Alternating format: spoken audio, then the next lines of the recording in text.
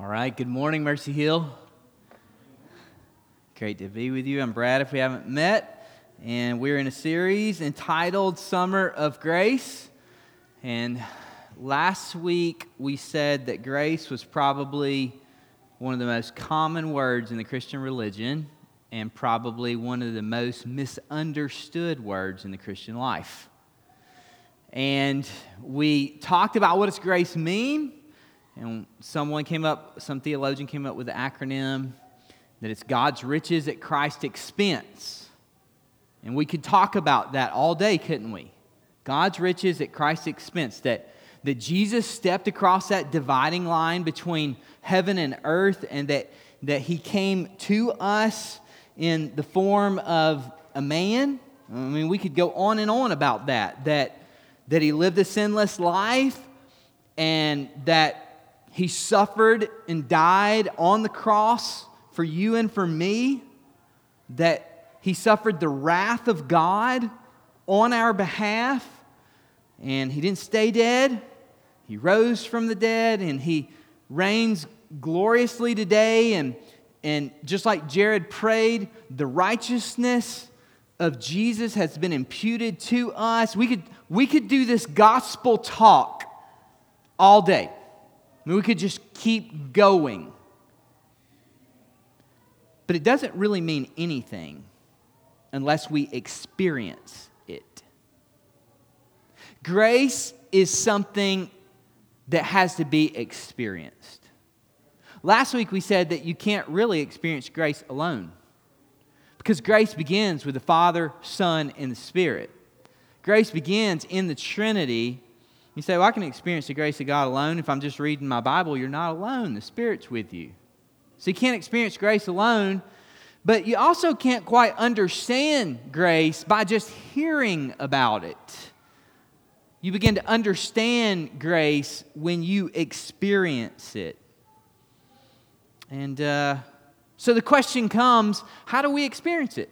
How do we experience grace? That's the big idea, or the big question that we're going to try to get at today. And I'm super excited about this text because you probably know this text well, but there's some things that this text reveals to us about how we experience grace, like on a daily basis.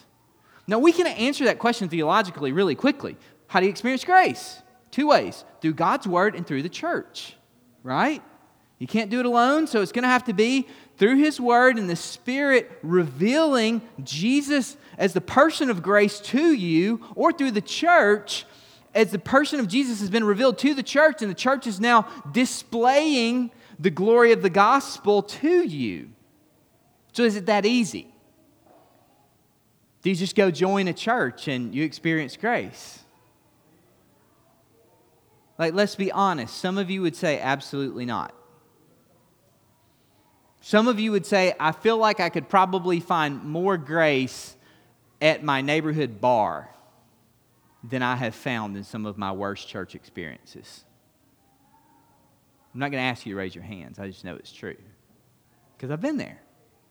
So how do we get to grace? How do we experience it on a daily basis? Because for most of us, we find ourselves in a church system in America in which we come to Jesus by grace alone, through faith alone, right? I mean, it took the church 1,600 years to get this figured out, but we got there, right? 1,600 years, like it took us 400 years to figure out our Christology. I'm going to stumble over stuff today up here, sorry. It took us 400 years to figure out our Christology, right? So we're kind of slow learners. And then it took us 1,600 years to figure out salvation. And there's still a lot that we don't have figured out about grace. Because we come to Jesus by grace alone, through faith alone, but we stay in Jesus usually by a lot of works. By a lot of spiritual disciplines, and a lot of things that we should and ought to do. And we end up measuring ourselves by spiritual disciplines, volunteering. I mean, we don't even call it service in the church anymore. Like, it's usually called, hey, do you want to come? We need more volunteers. Do you want to volunteer? Like, that's something that's going to be good for you. No, it's service. It's serving your Lord and Savior because you've given Him all of your life. But we think of this whole list of what we ought to do, but that's not grace. And I don't think that pastors honestly help you guys out very much. Because we preach messages that always have happy endings. Like they always end well. And we tell you what you need to do. And there's a lot of doing involved. Usually. And we stand up here as if we have it all figured out. When the truth of the matter is, we're just as big a mess as you guys are. And y'all are a pretty big mess. And so are we. And so we're in this system in which we're not even really aware of how much grace we desperately need. And our society is set up to where really grace is antithetical to the way that we should live because nobody wants to really admit that there's some need in their life. I mean, we're all about helping others, right? I mean, we're all about if you have a need, I'll be there for you. Hey, but you better be thankful for it. And don't let me share my need because that's when grace gets really hard. When we need to be those who are recipients. When we become needy, we tend to shy away from grace. When we think about what grace really looks like, not just saving grace, but grace to need God and to need Jesus on a daily basis. Like grace like Adam and Eve experienced and needed before the fall. Because they had needs in their life. And think about that. Why did they need to breathe? Why did they need to eat? Why did they need to work? Why did they need to rest? All of that happened before the fall, and every one of those needs were like road signs, like stop signs to stop them and point them to a God who is sovereign, who's their creator, who's in charge, and to show them the grace that He's pouring out on them. And so what does it look like for us to see grace and to experience grace on a daily basis? What does that look like? Today I want to introduce you to a woman who met Jesus and she experienced God's grace in a life-changing way. And I believe she models for us some things that we get wrong and how we too can experience grace. And so I want to dive into this text. And what we're going to see is that grace is a grace that saves us from our sin and a grace that saves us from our performing in order that we can learn what it means to truly live. Look with me at verse 36. One of the Pharisees asked him to eat with him. And he went into the Pharisee's house and took his place at the table. Now, who are the Pharisees? It's really important that we get this right because we dismiss the Pharisees as being the bad guys all the time. Don't do that too quickly. There were three kinds of religious leaders. There were Pharisees, there were Essenes, and there were Sadducees. If you want to keep those kind of in your head right, the Essenes, they were usually out they were the early monks. They were practicing spiritual disciplines. They were like those that were out in Qumran who had kind of set up their own societies. They were living alone. They were all about that life. The Sadducees, well, they were Sadducee because they didn't believe in the resurrection. So that's always how I remember, bad pastor joke, how I remember the Sadducees. But the Pharisees were different. Listen to who the Pharisees were. They believed in the resurrection. They believed in the existence of angels and demons. They believed in predestination as well as free will and the validity of the written and the oral law. Politically, they were more conservative than Sadducees, but religiously, they were more liberal. These were good guys. I mean, these were the good guys. They were righteous. They were ethical. They're not fundamentalist. No, that was the Sadducees who were the fundamentalists. Don't miss this. You want to know who the Pharisees were? They were good Southern Baptists, good Methodists, and good Presbyterians. That's who the Pharisees are, okay? Now, one of the greatest ways that the church misses what we're talking about in this passage, one of the greatest ways that we miss grace, is that we believe this message is primarily for sinners who are out there. You know who I'm talking about, those sinners who are out there, those evil, immoral, ungodly people who don't have a dime's worth of theology. They barely even show up at a church building, maybe a couple times a year. That's who grace is for. And while that's partially true, spoiler alert, don't miss the fact that in this story, it's the good Southern Baptist, it's the good Methodist, it's the good Presbyterian who does all the right things externally, but who has lost sight of the more important internal law. Love God with all your heart. In this story, it's the good Presbyterian, Methodist, and Southern Baptist who are so busy keeping up all the outward appearances and doing all the right things that they're in danger of missing God altogether, which is really scary.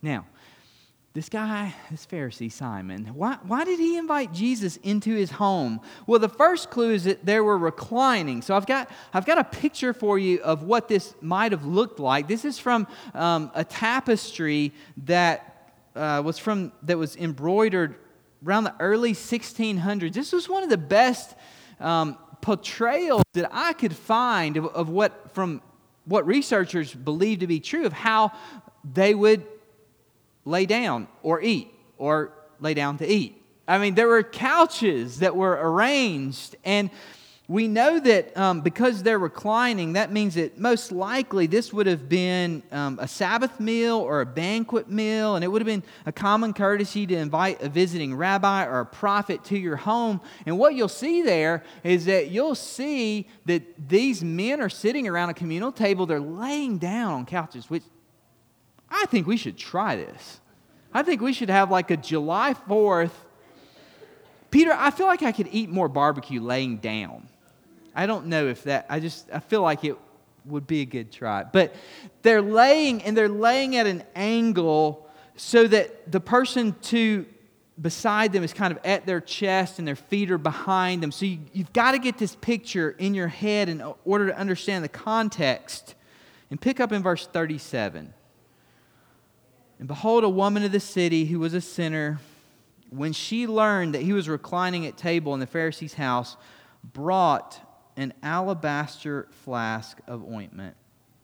And standing behind him at his feet, weeping, she began to wet his feet with her tears and wiped them with the hair of her head and kissed his feet and anointed them with the ointment.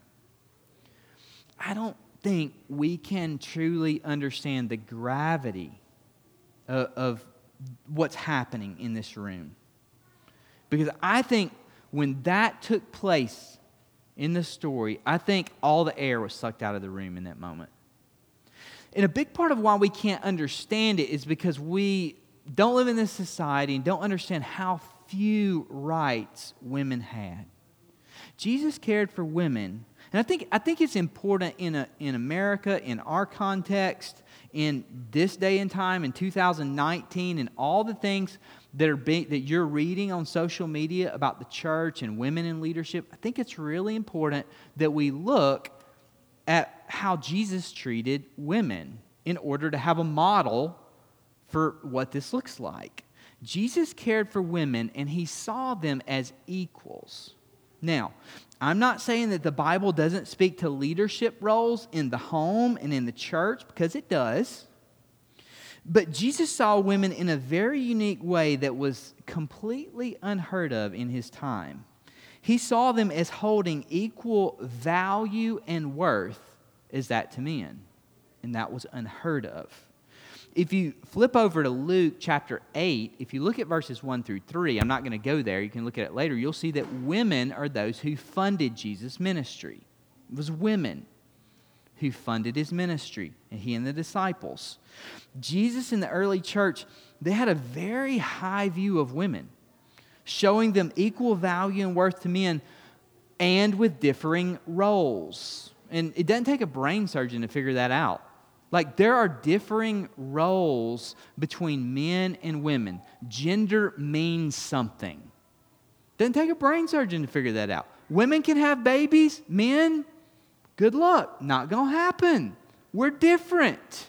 As much as society would try to say that there's such a thing as transgender, the Bible is clear. Gender is specific, and it means something. And Jesus looked in a culture. Well, let me describe. I've got a quote for you. This is what the culture was like. Jesus was completely countercultural for his time. Herbert Lockyer says this in all the teachings of Jesus. Under Roman law, women could not intervene in the government of the family, nor in industrial or commercial affairs, nor in public matters. All of the relatives of a woman could inflict upon her the severest penalties in case of certain offenses. She was not the equal of her husband, but treated more or less as an adopted ward. All her property became her husband's. All her earnings were his. Her children need not obtain her consent to marry, for the children were not reckoned to be in the family of the mother, but of the father. She was not a person in her own right. That's the context of this story when this particular woman invites herself to the party. And this wasn't just any woman. Look at what how the Scriptures describe her. She was a woman of the city who was a sinner. So she could have been considered a sinner ceremonially who was impure. And that could have been for a lot of reasons. If you're a camel driver, you're impure ceremonially.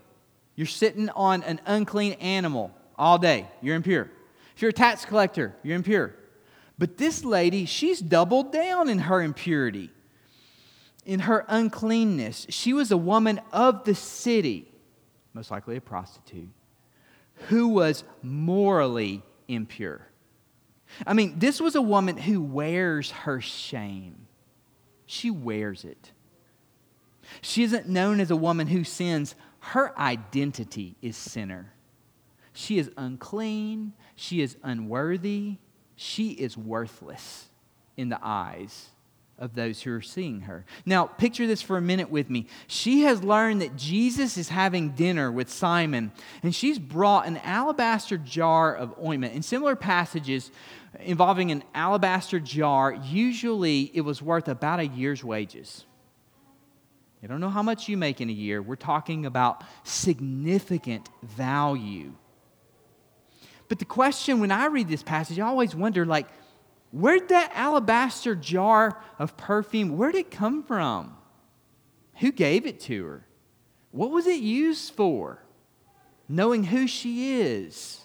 Now, she is standing behind Jesus. Get the context. She has invited herself to the party, and the scriptures say she is standing, but that she is wetting his feet with her tears. Now, help me for a moment, just understand, what kind of crying is this lady doing? I mean, is she watching a movie, guys, where the eyes are kind of welling up a little bit, and where one slips out, and, just really quick, is it like that? No. This woman, I believe it's a moment where she has leaned over Jesus in a humble fashion. And as she leans over Jesus, there is something within her that just has to come out. And it's within her gut. And it has to come all the way up. And it's coming out her mouth. And it's coming out her nose. And it's coming out her eyes. She's doing the ugly cry. This isn't just tears. This is snot everywhere. She is doing that kind of crying in which there is pain and gasping that is uncontrollable. And she is wetting Jesus' feet with her tears. Now, not only is she wetting his feet with her tears, but she does something unthinkable. She takes her hair down. That was grounds for divorce. She's lost all etiquette. She could care less what anyone in the room thinks. She's done with performing. She's not managing any relationships anymore. And this is a do or die situation for her, because literally, what is the risk that she has taken in coming in before a religious leader, before a Pharisee, before Jesus, a rabbi?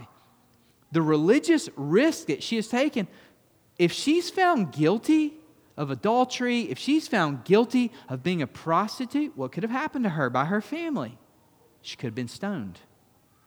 Literally, life and death are hanging in the balance, but she seems to no longer care what other people think. And she begins to wipe Jesus' feet to clean them. Her tears have dropped on them, and with her hair, she is wiping his feet. Now pick up in verse 39.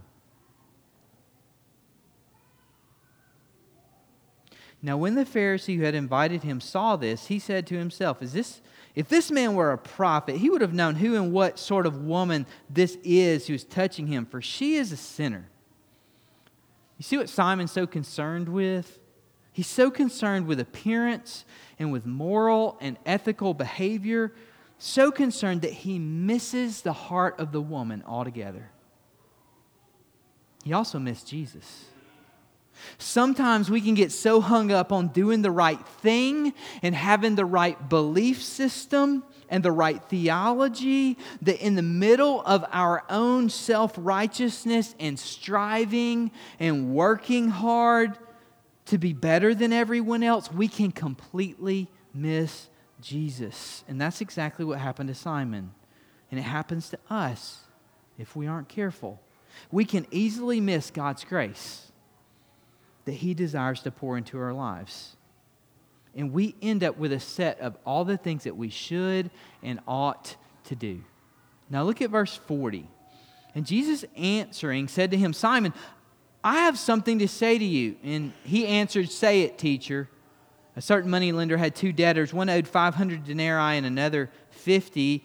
When they could not pay, he canceled the debt of both. Now, which of them will love him more? Simon answered, the one, I suppose, for whom he canceled the larger debt. And he said to him, you have judged rightly. In the story, the first debtor, he owed about 1.5 years' wages. The second debtor, he owed about 2 months' wages. There's no specific word in the Hebrew language for gratitude, and so, or for thankfulness. And so Jesus said, which one loved more? Or which one is most grateful? What's Jesus getting at in this story that he begins to tell? You know, Jesus was just like, hey, can I tell you a story? Like Jesus come out of left field with something. Like, can I tell you a story? Yeah, tell your story. Jesus would start. What's Jesus getting at? How does this relate to the woman and Simon the Pharisee? Well, Jesus explains. So let's see how he ends this story in verse 44. Then turning toward the woman, he said to Simon, get this picture. He's not looking at Simon. He's talking to Simon, okay? Think how angry this made Simon. He's talking to Simon. He's looking at the woman. Then turning toward the woman, he said to Simon, do you see this woman? I entered your house. You gave me no water for my feet, but she's wet my feet with her tears and wiped them with her hair. You gave me no kiss, but from the time I came in, she has not ceased to kiss my feet. You did not anoint my head with oil, but she has anointed my feet with ointment. Therefore I tell you, her sins, which are many, are forgiven, for she loved much. But he who is forgiven little loves little. And he said to her, your sins are forgiven. Then those who were at table with him began to say among themselves, who is this who even forgives sins? And he said to the woman, your faith has saved you. Go in peace. Jesus looks at this woman, who's likely by this point kneeling at his feet. And he looks at the woman and he asks Simon a question. He says, do you see this woman? And the answer is no. Simon does not see the woman. Simon sees her filth, he sees her sin, and he sees her shame, but he does not see her. Paul Miller wrote The Praying Life, and he's written a new book, and there's a video that that's been put out about him. And in it, he describes the way in which his love for others changed when on a sabbatical he began to study the life of Jesus, and he saw how often Jesus looked at people, how often Jesus saw them. And he said it changed the way that he began to love, because there was a kind of attentiveness to Jesus seeing that was deeper than the physical. And Paul Miller goes on to say that one of our problems is that we are more efficient than Jesus. Oftentimes in our lives, we're more efficient than Jesus. I mean, I'm in a hurry to disciple people. Jesus took 3.5 years to disciple 12 guys that were still a mess when he left. We try to be more efficient than Jesus. We don't really take the time to see people, because if we did, it would slow us down.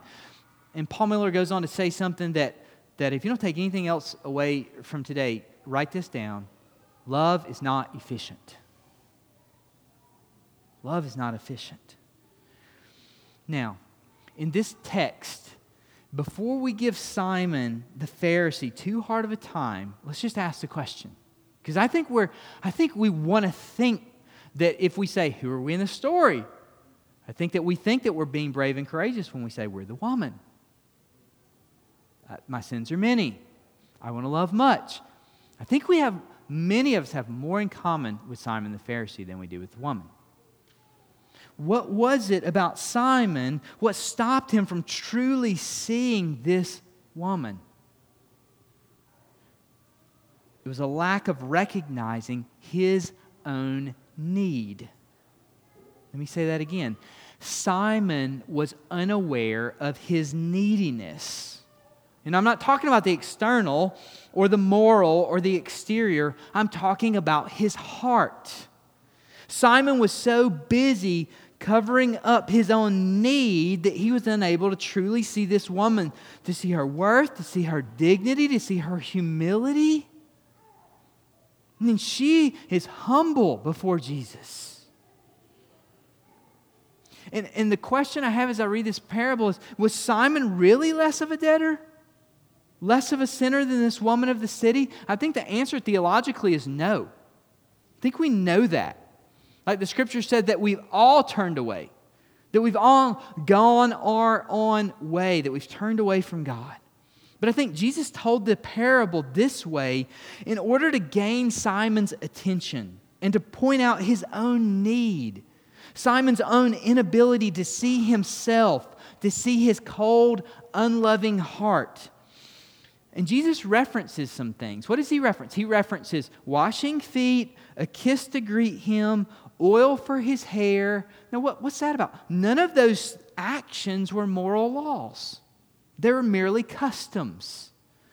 But they pointed to a bigger problem. They pointed to Simon's lack of love. I just want us to end today by asking the question, what did the woman have that Simon did not? What did the woman have that Simon didn't have that enabled the woman to experience God's grace and made Simon unable to experience God's grace? I think it's one simple thing. She was willing to show her need. She was too tired to hide any longer. Now I want to show you something that's not original with me. A friend named Jeff Schulte showed it to me, and I don't know who he learned it from, but I want to show you how bringing our neediness to Jesus brings us to a place of truly living. And I want to show you how if we don't bring our neediness to Jesus, how it brings us to a place of being truly legalists. Because some of us are so busy trying to bring our righteousness before God that we've forgotten what it means to be needy. Now think about this story. What did this lady have that she brought to Jesus? She brought her neediness. And what did Jesus give her in response to her neediness? He gave her His presence. I believe that Jesus looked at this particular woman like no man had ever looked at her before in her life.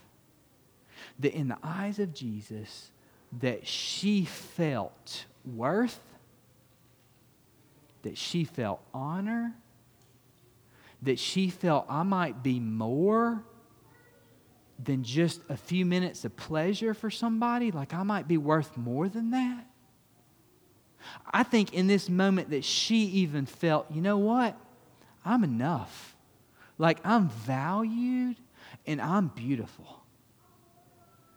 I mean, she looked into the eyes of her Savior and everything that she had ever longed for in a man. I think she saw it in Jesus.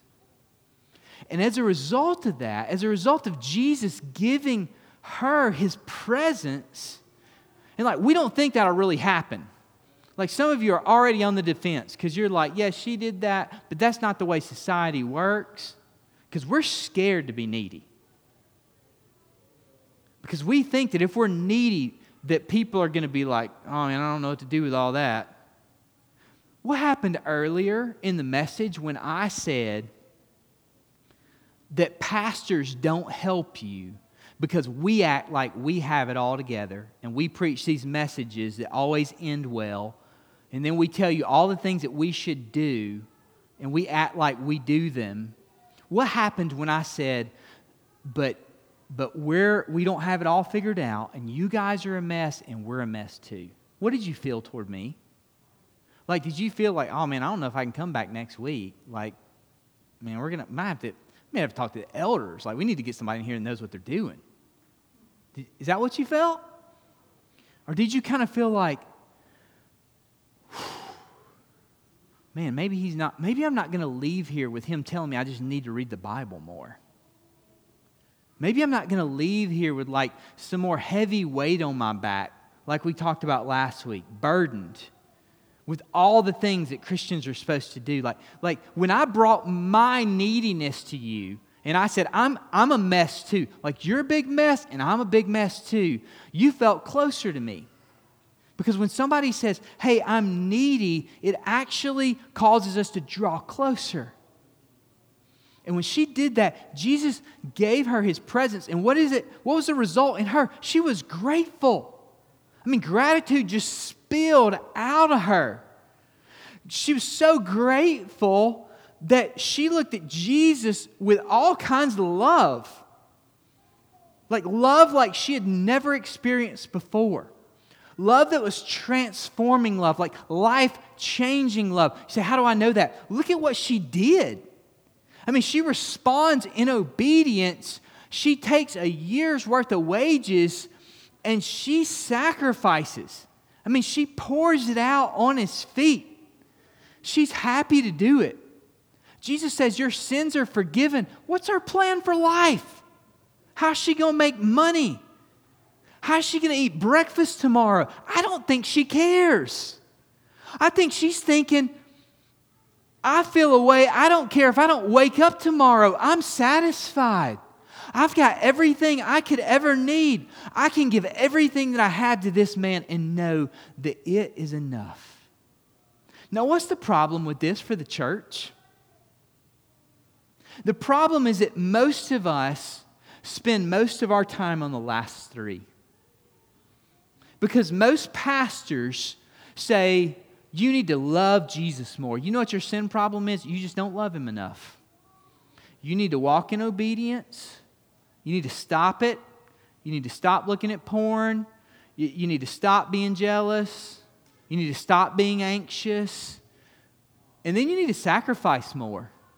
I mean, Jesus, He's given us a mandate to go and reach the world. What are you doing about it?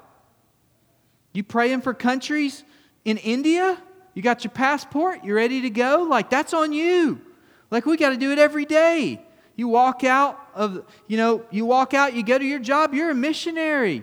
Are you busy? Are you thinking that way? Like, we can load up some folks with some burdens quick.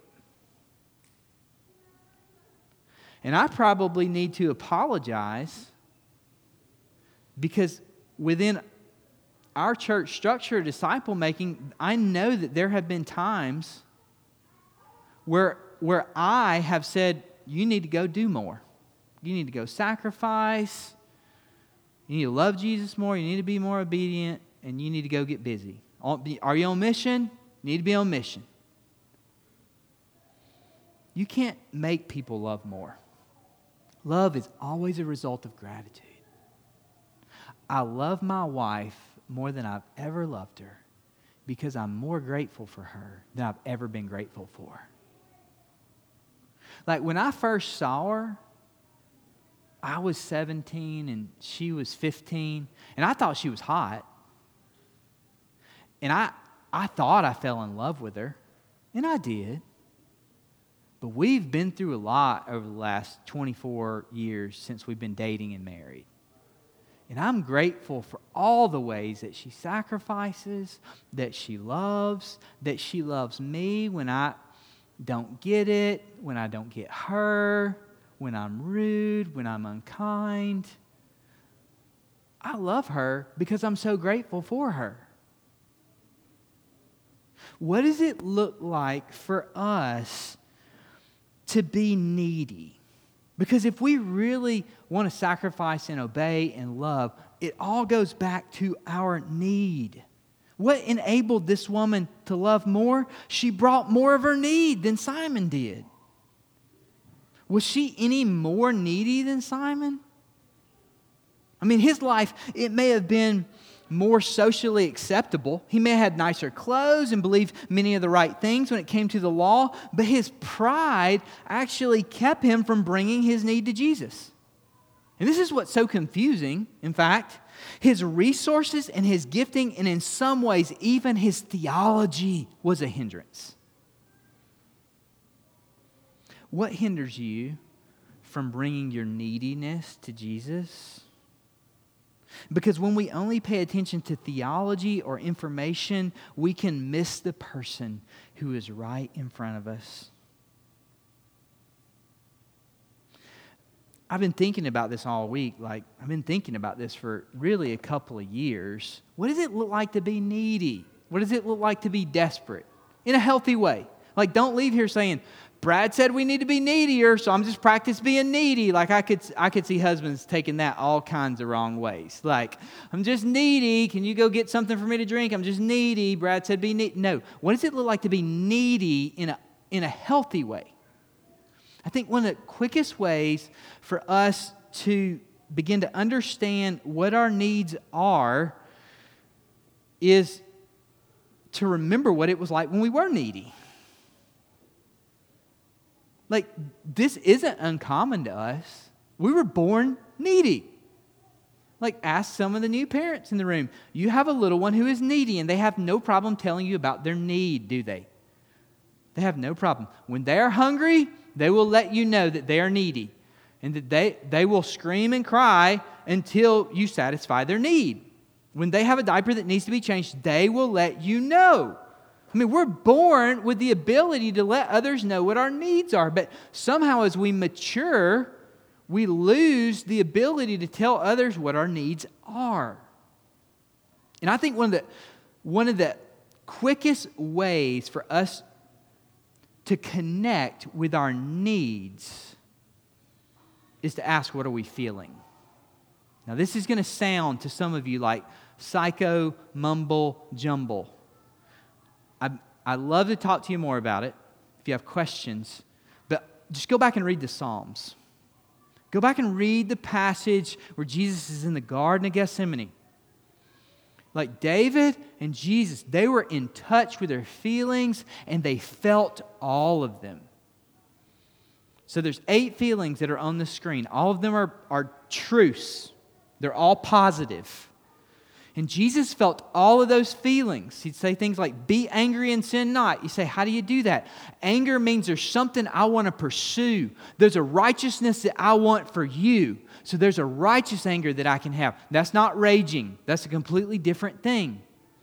And here's the deal. Science has proven that our bodies know what we need before our minds can even tell us. And so if there's a way that we can begin to listen to our bodies and get in touch with our feelings, you say, Brad, this is just sounding weird. You just got way off track from the gospel.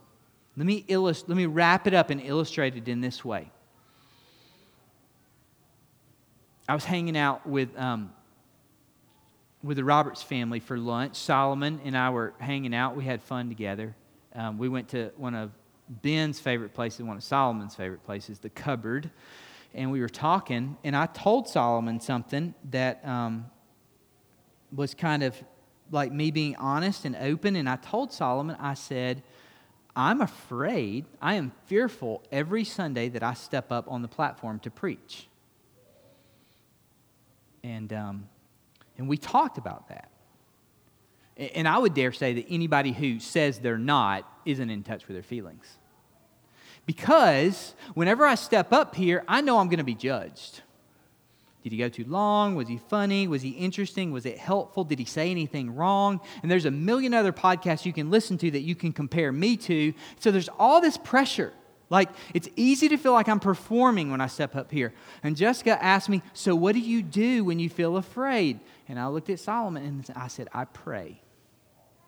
Now, what happens there? So I'm acknowledging that I feel fear. And by the way, I feel fear every day about something. And you do too. When I acknowledge my fear, something beautiful takes place. When I don't acknowledge my fear, I go into anxiety, which is fight, flight, or freeze. With my personality, it's usually fight. So if I say, I'm not afraid, the Bible says don't be afraid, just trust God. I'm not going to really think about my feelings. Well, then I'm going to go into fight, which means I'm going to be out there in my shed studying my message all hours of the day and night, and I'm going to be like, dadgummit, I'm going to put a good 25 hours in on this message, which I never have time for, which means I'm up till midnight working on it, and I'm going to try to convince myself that it's good enough. Problem with that is I've been doing that for about 20 years and it never is. Might be good enough for y'all, it's never good enough for me. So that's one way I can go. Or I can say, no, I actually feel afraid. So God, let me bring the truth of what I'm actually feeling to you. And God, here's my need. I need you to protect me. I need you to be my help. I need you to be my refuge. I need you to remind me of all the truths that are true, which is, Brad, you'll never be enough, but Jesus is enough. That, Brad, your words don't change anybody, but Jesus' words changes everything. That, Brad, you have no power, but Jesus has all the power. And when I can sit in my prayer long enough and feel my feelings and bring and say, God, here's my need for help and refuge and strength, what's the gift that I receive? Faith and wisdom. Faith and wisdom to go, Brad, it's not about you, so maybe you might actually have something to offer people because you're not up there performing for everybody. You're not reacting to what you see in the crowd. You're not worried about somebody answering the phone or somebody falling asleep. You're just saying, no, this is a truth that I know to be true. I'm going to show you Jesus, and Jesus has given me a gift to say, hey, here's faith and wisdom, and by the way, it's enough because I'm enough. Do you see that? For me personally, I've started every morning taking out this feeling chart, and at the top of it, flip back over to the feeling chart, I look at those, and I write down at the top of my journal every one that I'm feeling for the day. Just write it down. This is what I'm feeling. And then I begin to read the scriptures. And I go, God, I'm feeling nervous about this lunch appointment, and it's somebody that I'm excited about hanging out with, but I'm nervous about it. Why? We're going to take that to the Lord. God, I'm feeling hurt about this. I'm feeling lonely about it. You say, Brad, it sounds like psycho mumbo jumbo. Read the Psalms. Read the Psalms with that feeling chart out. I dare you. Because you will be able to find Psalms in which David is saying, break the teeth of the wicked. He's angry and it ain't good. Like he's raging. You will see times in which he is hurt and lonely. He talks about shame constantly. He feels guilty.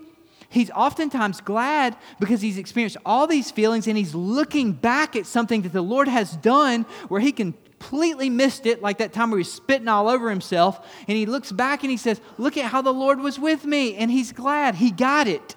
But it was years later. And he's writing a song to celebrate about it.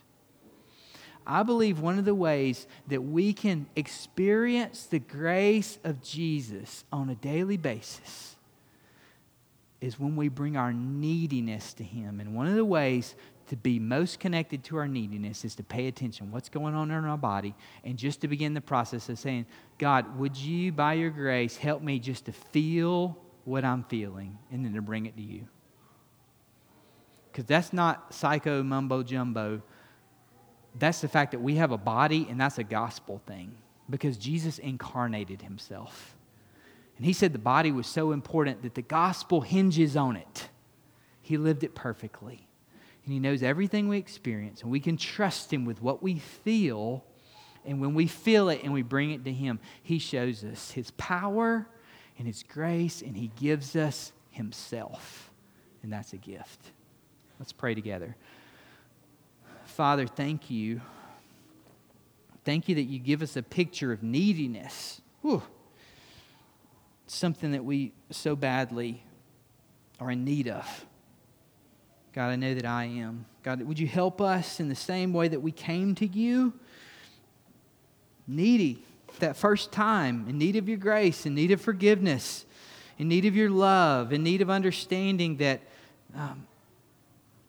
Jesus is enough. God, would you help us to come to you needy, desperate, in a healthy way, daily, acknowledging our feelings, God, laying them at your feet, God, listening to your voice. God, I want to pray for those who are here today who don't feel as if you see them. God, I want to pray that they would know that not only are they seen, but that, God, you walk with them, that you love them. God, may you use these truths from this story. God, may you root them in our hearts.